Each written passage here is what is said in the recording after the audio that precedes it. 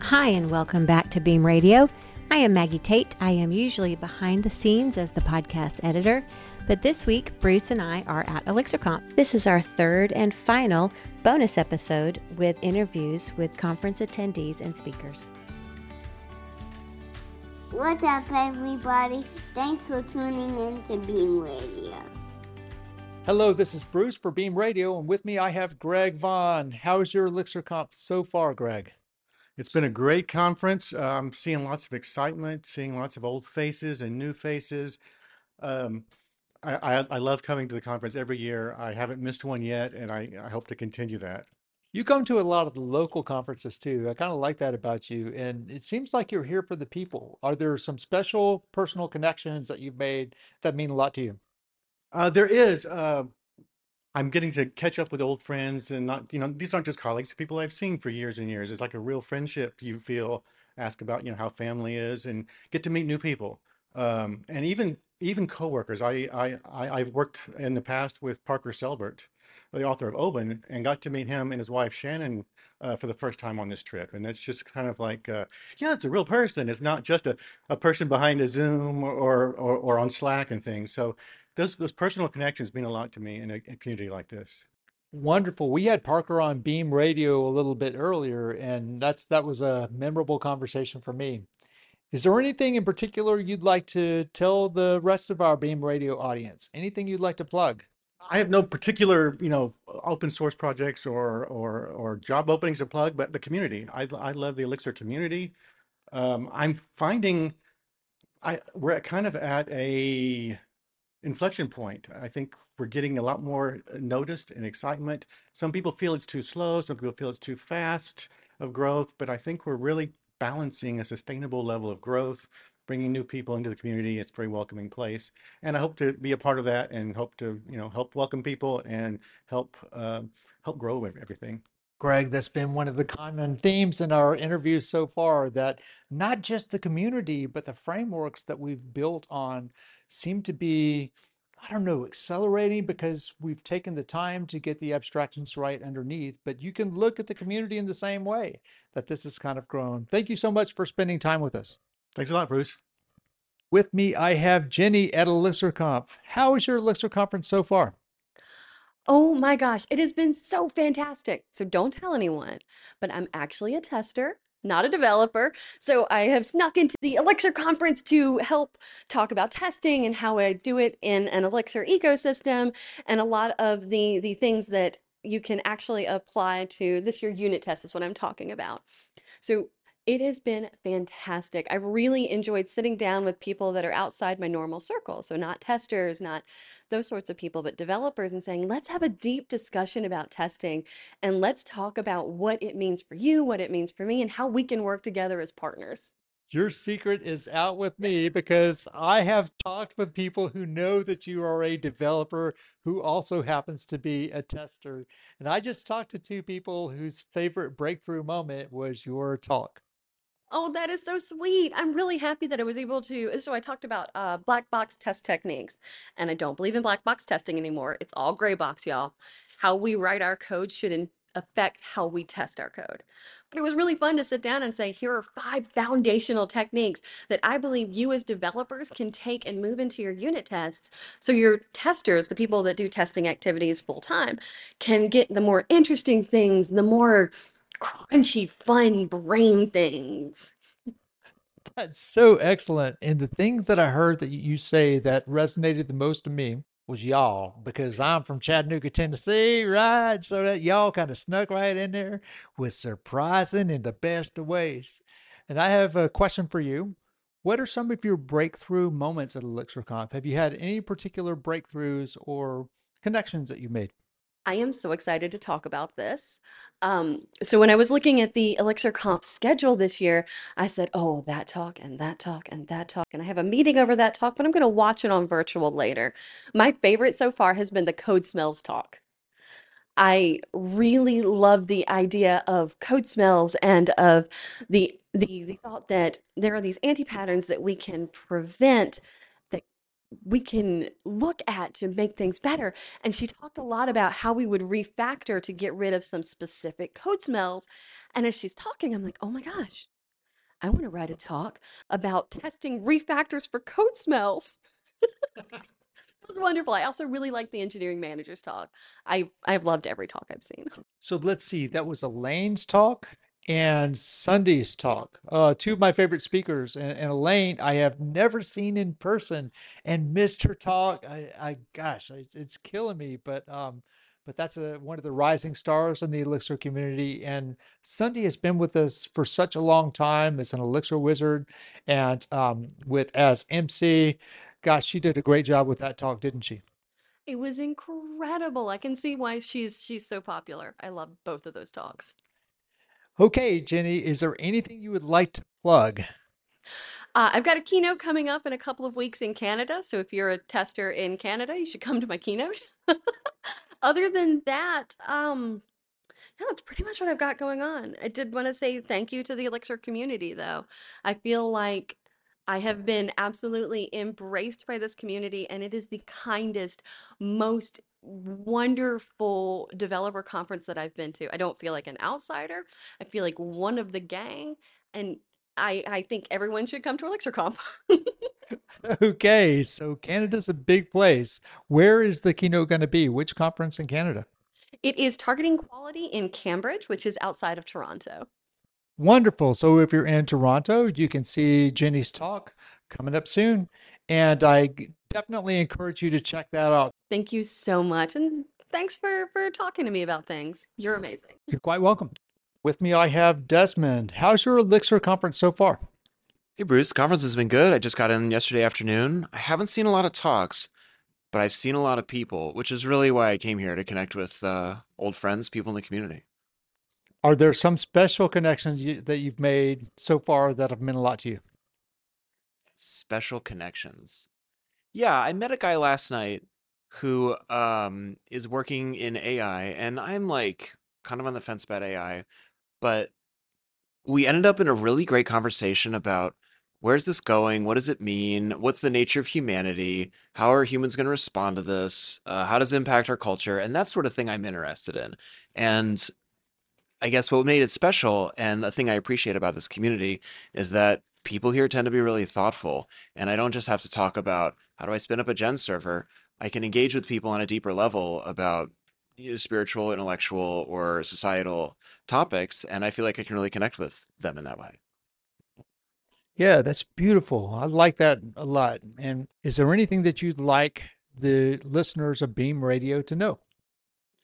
Well, I have a couple products that I will pitch. I have a project called Merger, which is a tool for tech managers to stay in touch with their teams via real-time alerting on what's going on. When I was a manager, I found it hard to keep up on what was going on with them.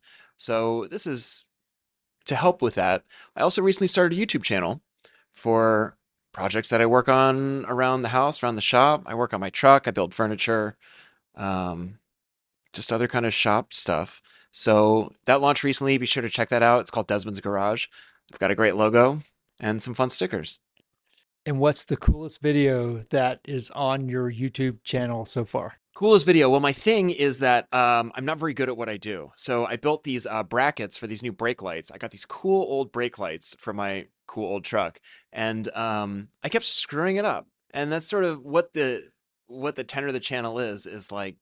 I'm enthusiastic. I don't always know what I'm doing, but you figure it out along the way. You make mistakes, and I hope that people watching the channel can find that confidence. A lot of people don't get started on things because they're like, I'm going to screw it up, or I'm not going to be good at it. And I want to make it okay for them to get started and realize that even if they do get in a jam, you can get yourself out of it, and that's fine. Wonderful. So everybody check out Desmond Screws Things Up on YouTube.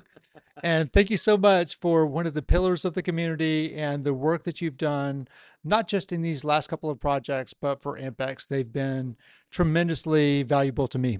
Thanks, Bruce. I appreciate it. Hey, everyone. I have Jose Valim with me. How are you, Jose? I'm doing pretty great, thank you. How was your Elixir Comp so far? Yeah, so we are halfway, and The first day we had a lot of machine learning talks, which was kind of where I stayed on, like trying to see everything that was happening and keep up with the developments. And it was very exciting to see like um, the work that we have been doing for the last, I think, 2 years. Hard to keep track of time. That like was nice to see people who have been working on the tools presenting the work that have been done, but it was also very interesting to see people both from the community now doing machine learning stuff because those tools are now available, and also people who are not Elixir developers but they joined the community because of all the things that you can do with the Erlang virtual machine distribution, concurrency, and machine learning. So it has been really nice. Like in a way, it's like it's nothing new in the sense that we've passed through that with Phoenix, where it was attracting a lot of people. So it's like it's not necessarily a new feeling, but it's really nice to be going for that all over again, and I'm enjoying it. One of the things that's been really fun to watch is that the abstractions that we're based on seem to be right. And so things are picking up speed. And it seems like we're starting to attract a different kind of customer because of the decisions that you made all the way back in 2010 and then kind of with Phoenix. And then early on in the machine learning stack, we had a conversation with Sean early on, and he said many of the same things are happening, that things feel right. Do you get the same sense? Yeah, there is a lot of that, and not only, and I think that's what like attracts a lot of people, and I think it's more to the uh, Erlang virtual machine credit than Elixir credit because like a lot of people they're really excited about, oh, we actually have to do things concurrently, we have to do things distributed, which is an area that Python is starting to explore, but the Erlang virtual machine has literally been doing that for decades, and it has like robust tooling and it works out of the box and everything that the audience of the podcast is probably going to be pretty familiar with. But then I keep, again, like I keep saying, like it's not a new feeling, but it's nice to feel it again in the sense that there were things that were solved by the Erlang virtual machine, like for example, the way it handled binaries. So one of the big things that we have in machine learning is that they want to have like because when you're going to work with like ML or data, you have to transform the data. You have to do things with several steps. And if you're working with large data, every time you transform, every time you copy things, it's very expensive. So you want like if I have like a 6 GB data set, you want to avoid like doing something and now having 12 GB and then 18 GB every transformation you do.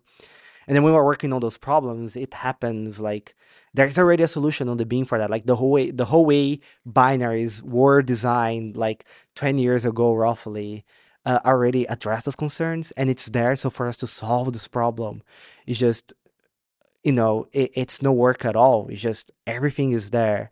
Um, so keeping I guess the feeling that I'm feeling again is like keeping getting positively surprised by the Erlang virtual machine and going for those things again. It's very nice.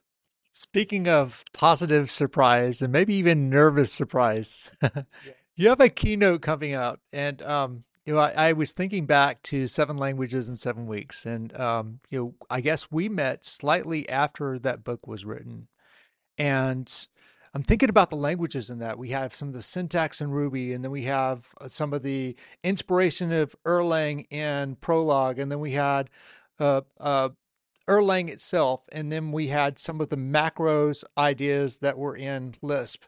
And now we're kind of moving towards Haskell and the type systems.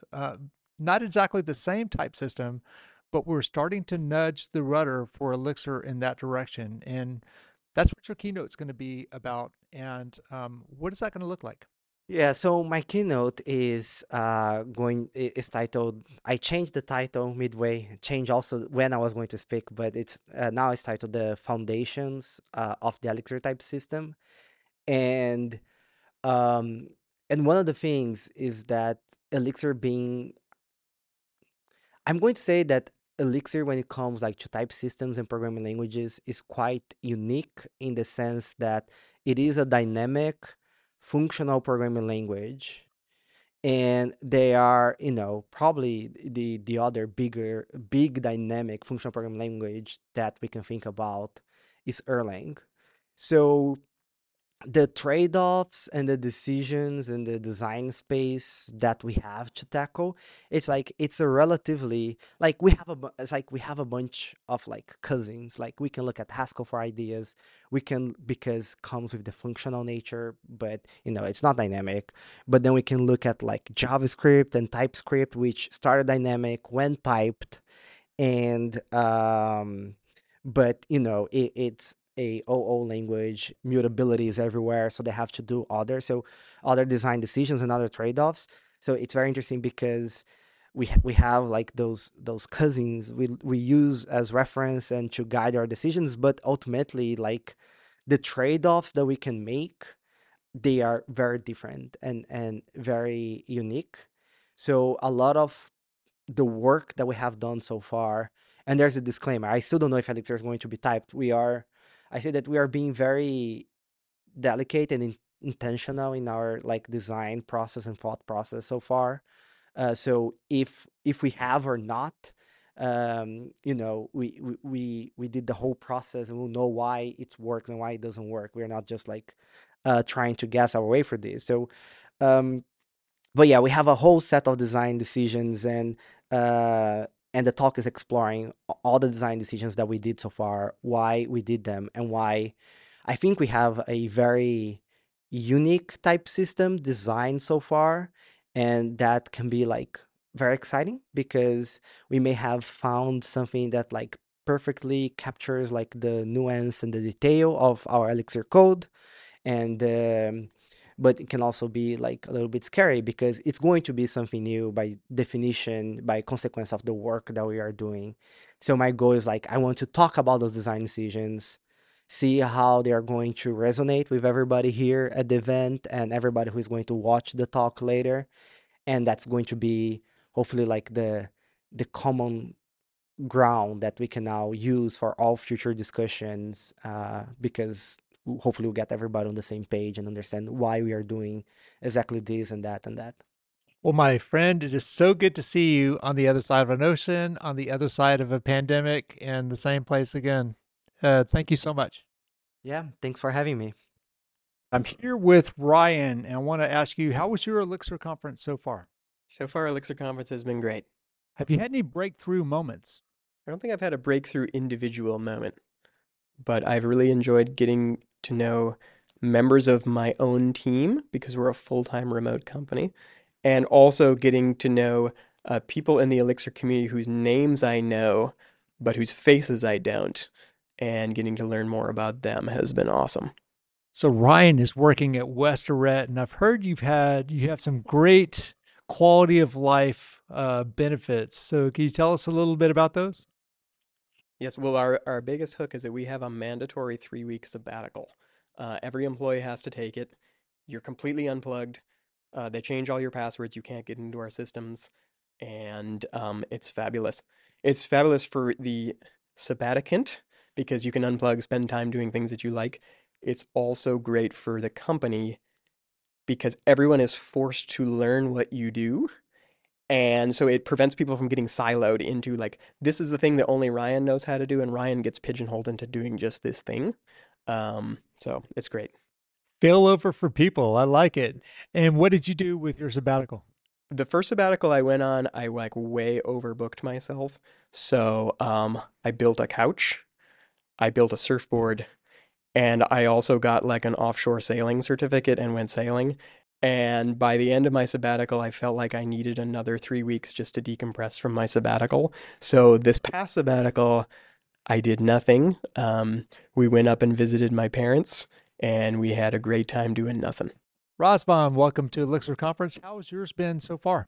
It's been great, thanks. It was fun to meet people that I know on GitHub, and I would finally get to meet in person.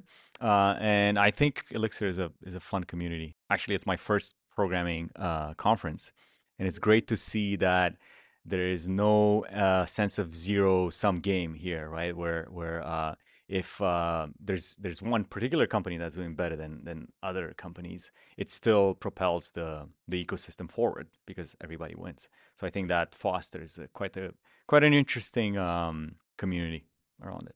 You had a pretty interesting talk. Can you tell us what your talk was about? Yes, I wouldn't go that far as to call it very interesting, but I my talk was called "Managing a Massive Amount of Elixir Nodes," and this is not something I do at work. It was a way to stress myself out by submitting a proposal and getting accepted and being happy, and then stressing out again, and then working on it, feeling good again. Essentially, a roller coaster ride. But I enjoyed it. I will have to see the video to actually. I have a feeling it wasn't as good, but we'll see. I had a lot of fun, and actually, in particular, I did something that I would probably not do at a day job. Connect 900 notes together and try to break things. So I really enjoyed it. 900 nodes and roller coasters. That sounds like an Epcot experience if I've ever heard one. So, what's the new roller coaster called? Anybody know? Maggie says Guardians of the Galaxy. One next question. Did you have any breakthrough moments or interesting moments at this year's ElixirConf? Again, going back to the roller coaster ride, I wasn't sure if my talk would be interesting, to be honest, because there's such big names here, right? There's folks that work at WhatsApp, and there's Fly.io folks like Chris McCord, and I think having the speakers reception and kind of chatting and telling about my story and the talk and getting feedback helped tremendously. So I think sometimes we need to be reminded that what we do is about the people, and if we forget about the people, then it's not really as interesting. That's what makes ElixirConf so special. Is there anything that you'd like to tell the Beam Radio audience? Anything that you'd like to plug? I think meeting people at conferences is fun. You should probably persuade your company to send you there, and yeah. And many of you have education and training budgets that you can use in this way. So I would encourage you to do so. I have one more person to talk to, and his name is Sam. So, Sam, how's your ElixirConf so far? Bruce, it's been so good I can barely stand it. This was my first conference getting to speak, and I got to speak about some work that we did on multi-tenancy and being able to, really keep customer data secure. And it's been a lot of fun. Everyone at the conference is super nice, super approachable. If you're wanting to speak at a conference, this is, I think, the best one to do it to start. Excellent advice there. And I can't believe that we haven't met each other. We've shared Chattanooga for such a long time. How do we avoid each other? I think it's just timing, honestly. Like, um, I worked at Very for a while, which they had an office in Chattanooga. Then we went remote.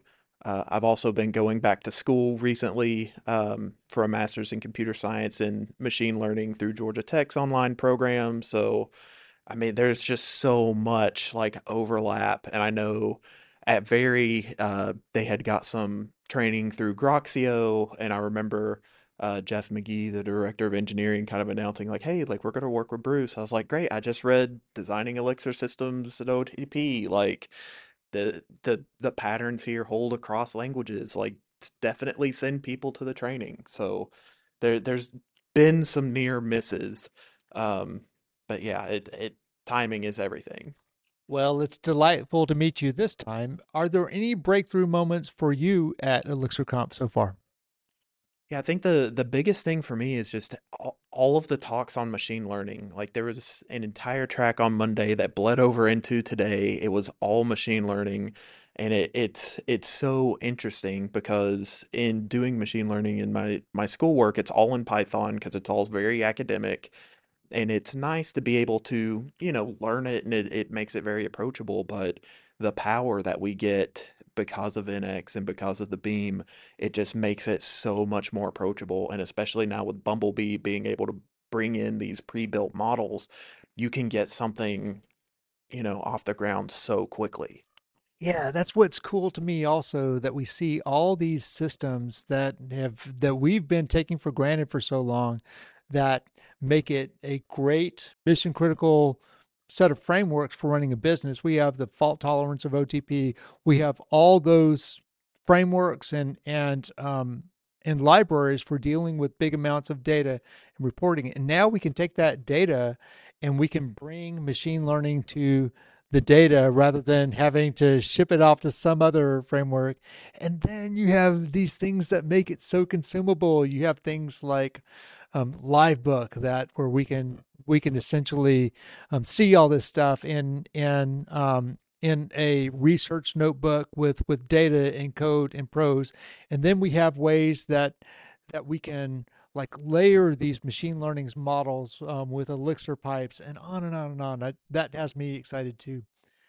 So Sam, one final question. Is there anything that you want to pitch or tell the rest of our audience? Yeah, I think for me, I was really on the fence about giving a conference talk. Like I had been at ElixirConf before. I definitely have anxiety with public speaking. All I can say is if you're on the fence about it, if you're thinking about doing it, just do it. Like this community is so supportive of everyone. Like I almost I don't want to say I felt loved giving my talk, but I felt like everyone cared about me and wanted me to do a good job.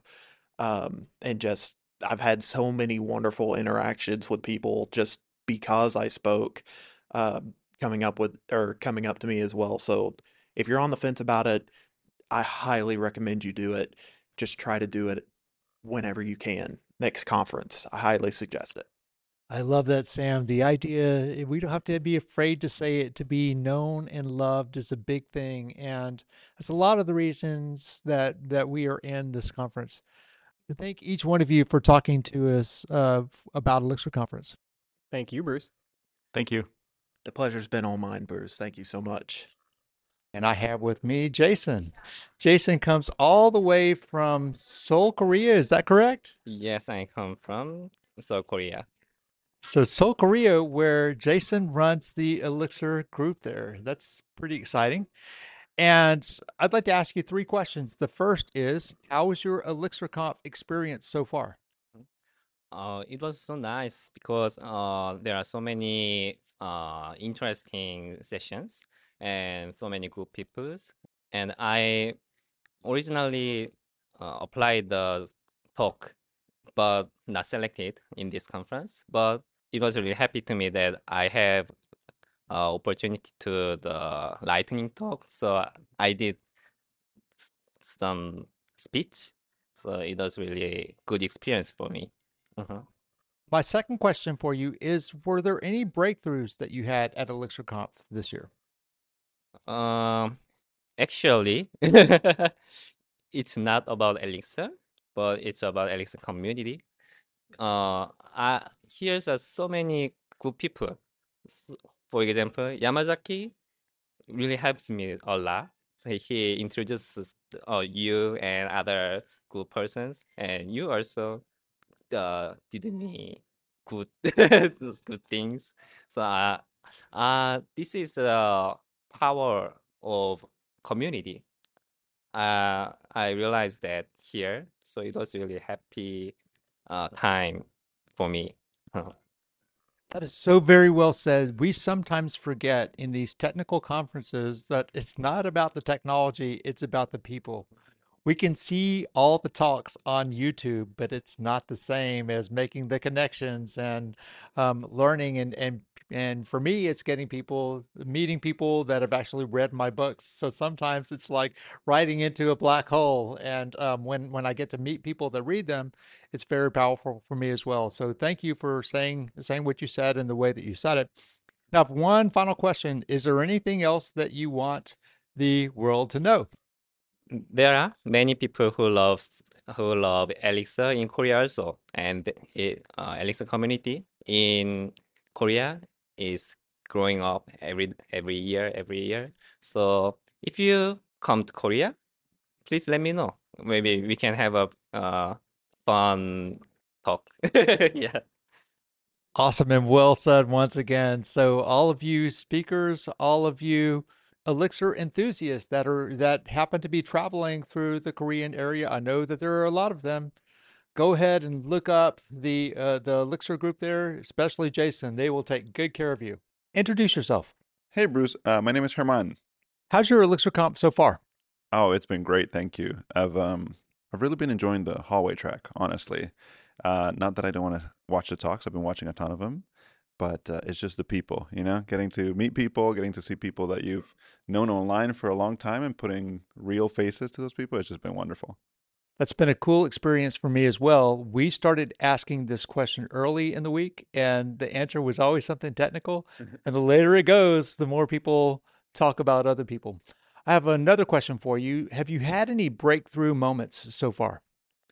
I think the biggest breakthrough is just there's been a lot of machine learnings, AI talks, and just the ease of use, how accessible it is, and how powerful Elixir is in using that. So I love that. Yeah, it really feels like things are picking up steam, doesn't it? Oh yeah, absolutely, absolutely. And one last question for you. Is there anything that you want our Beam Radio audience to know? Anything you want to plug, for example? Sure, sure. I've been trying to create really short screencasts. They're like between 1 and 5 minutes long.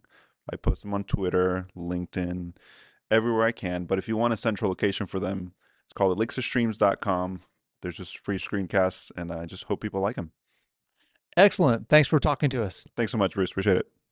With me, I have Brian Cardarella. Hello, Brian. Hey, Bruce, how are you? I'm great. And can you tell us a little bit about LiveView Native? Sure. So LiveView Native expands the utility of Elixir and Phoenix beyond just the web. It now allows Elixir developers to build out actual native applications. Currently, we are nearing a production quality level client for Swift UI, and we're readily working on a Jetpack Compose client for Android. So this allows me to get access to the same paradigms, the event sourcing, and the same types of frameworks and libraries that we have with Gen servers and live views, but in a mobile setting. Yeah, so the LiveView programming model is being leveraged. So we still have a server-side rendering function, but we can, instead of targeting a browser as your rendering client, we can target iPhone, iPad, Apple Watch, Apple TV, Vision Pro, and Mac OS desktop. Likewise, on the Jetpack side, we'll be able to target all the devices that Jetpack Compose can compile to. In the future, we hope to build a WinUI 3 client, so building out clients for LiveView native clients for Windows Desktop, Surface, and possibly also Xbox. Excellent. And what's the best way for people to find you? Docker.com. Would you talk about your sailing? Oh, yeah. How much are you comfortable sharing? Oh, everything. All right. So, I mean, So this, would you this is just going like to turn into a 45-minute. We just went halfway around the United States under power, but you're a sailor. How has that experience been? I race sailboats, and what I've been doing in the past year is kind of marrying my two primary activities, which is sailing and Elixir. We have within Dockyard's R&D department, I've carved out a project that we call racing.org. And in that, we are using nerves to build out high resolution data loggers to pull network data off of racing sailboats every single second, send it up over the cloud. We're using NX to build out a machine learning post-race analysis tool so that we can take the presumed boat's performance data and play it back against an actual race to show you what you should have done. We're building a LiveView client for the web, and we hope to be using LiveView Native to build out native clients for tvOS and for various deployment platforms. This is going to enable recreational racers to get better at a cheaper cost so that they don't have to go out and hire expensive coaches. We also are building out similar data loggers for dinghy racing. This will allow high school and college teams to actually record all of their practices and race data and then play it back and so show situational aspects of the race. Historically, sailboat racing ends up being anecdotal after you get off the water, and people always remember things incorrectly. Our data loggers are going to hopefully help to change that. So that's way cool. Let's start at the very base of this architecture. What kinds of sensors do you have on board? Most racing sailboats are going to have at least the following sensors. They're going to have a masthead unit, which is a wind sensor that gives you apparent wind direction and velocity. And we also require GPS on the boat. The GPS sensors are pretty varied that are out there between L3 and L5 GPS, but this is going to give us a accuracy within 3 meters or so typically. So on my boat though, I've loaded it up with a lot more tech. So I have motion sensors. I get pitch and roll.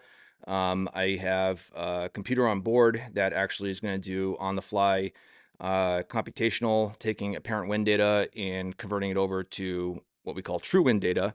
All this is actually going to be playing into hopefully a longer term goal of Dockyard, where we hope to sell boat instruments that are going to actually be good.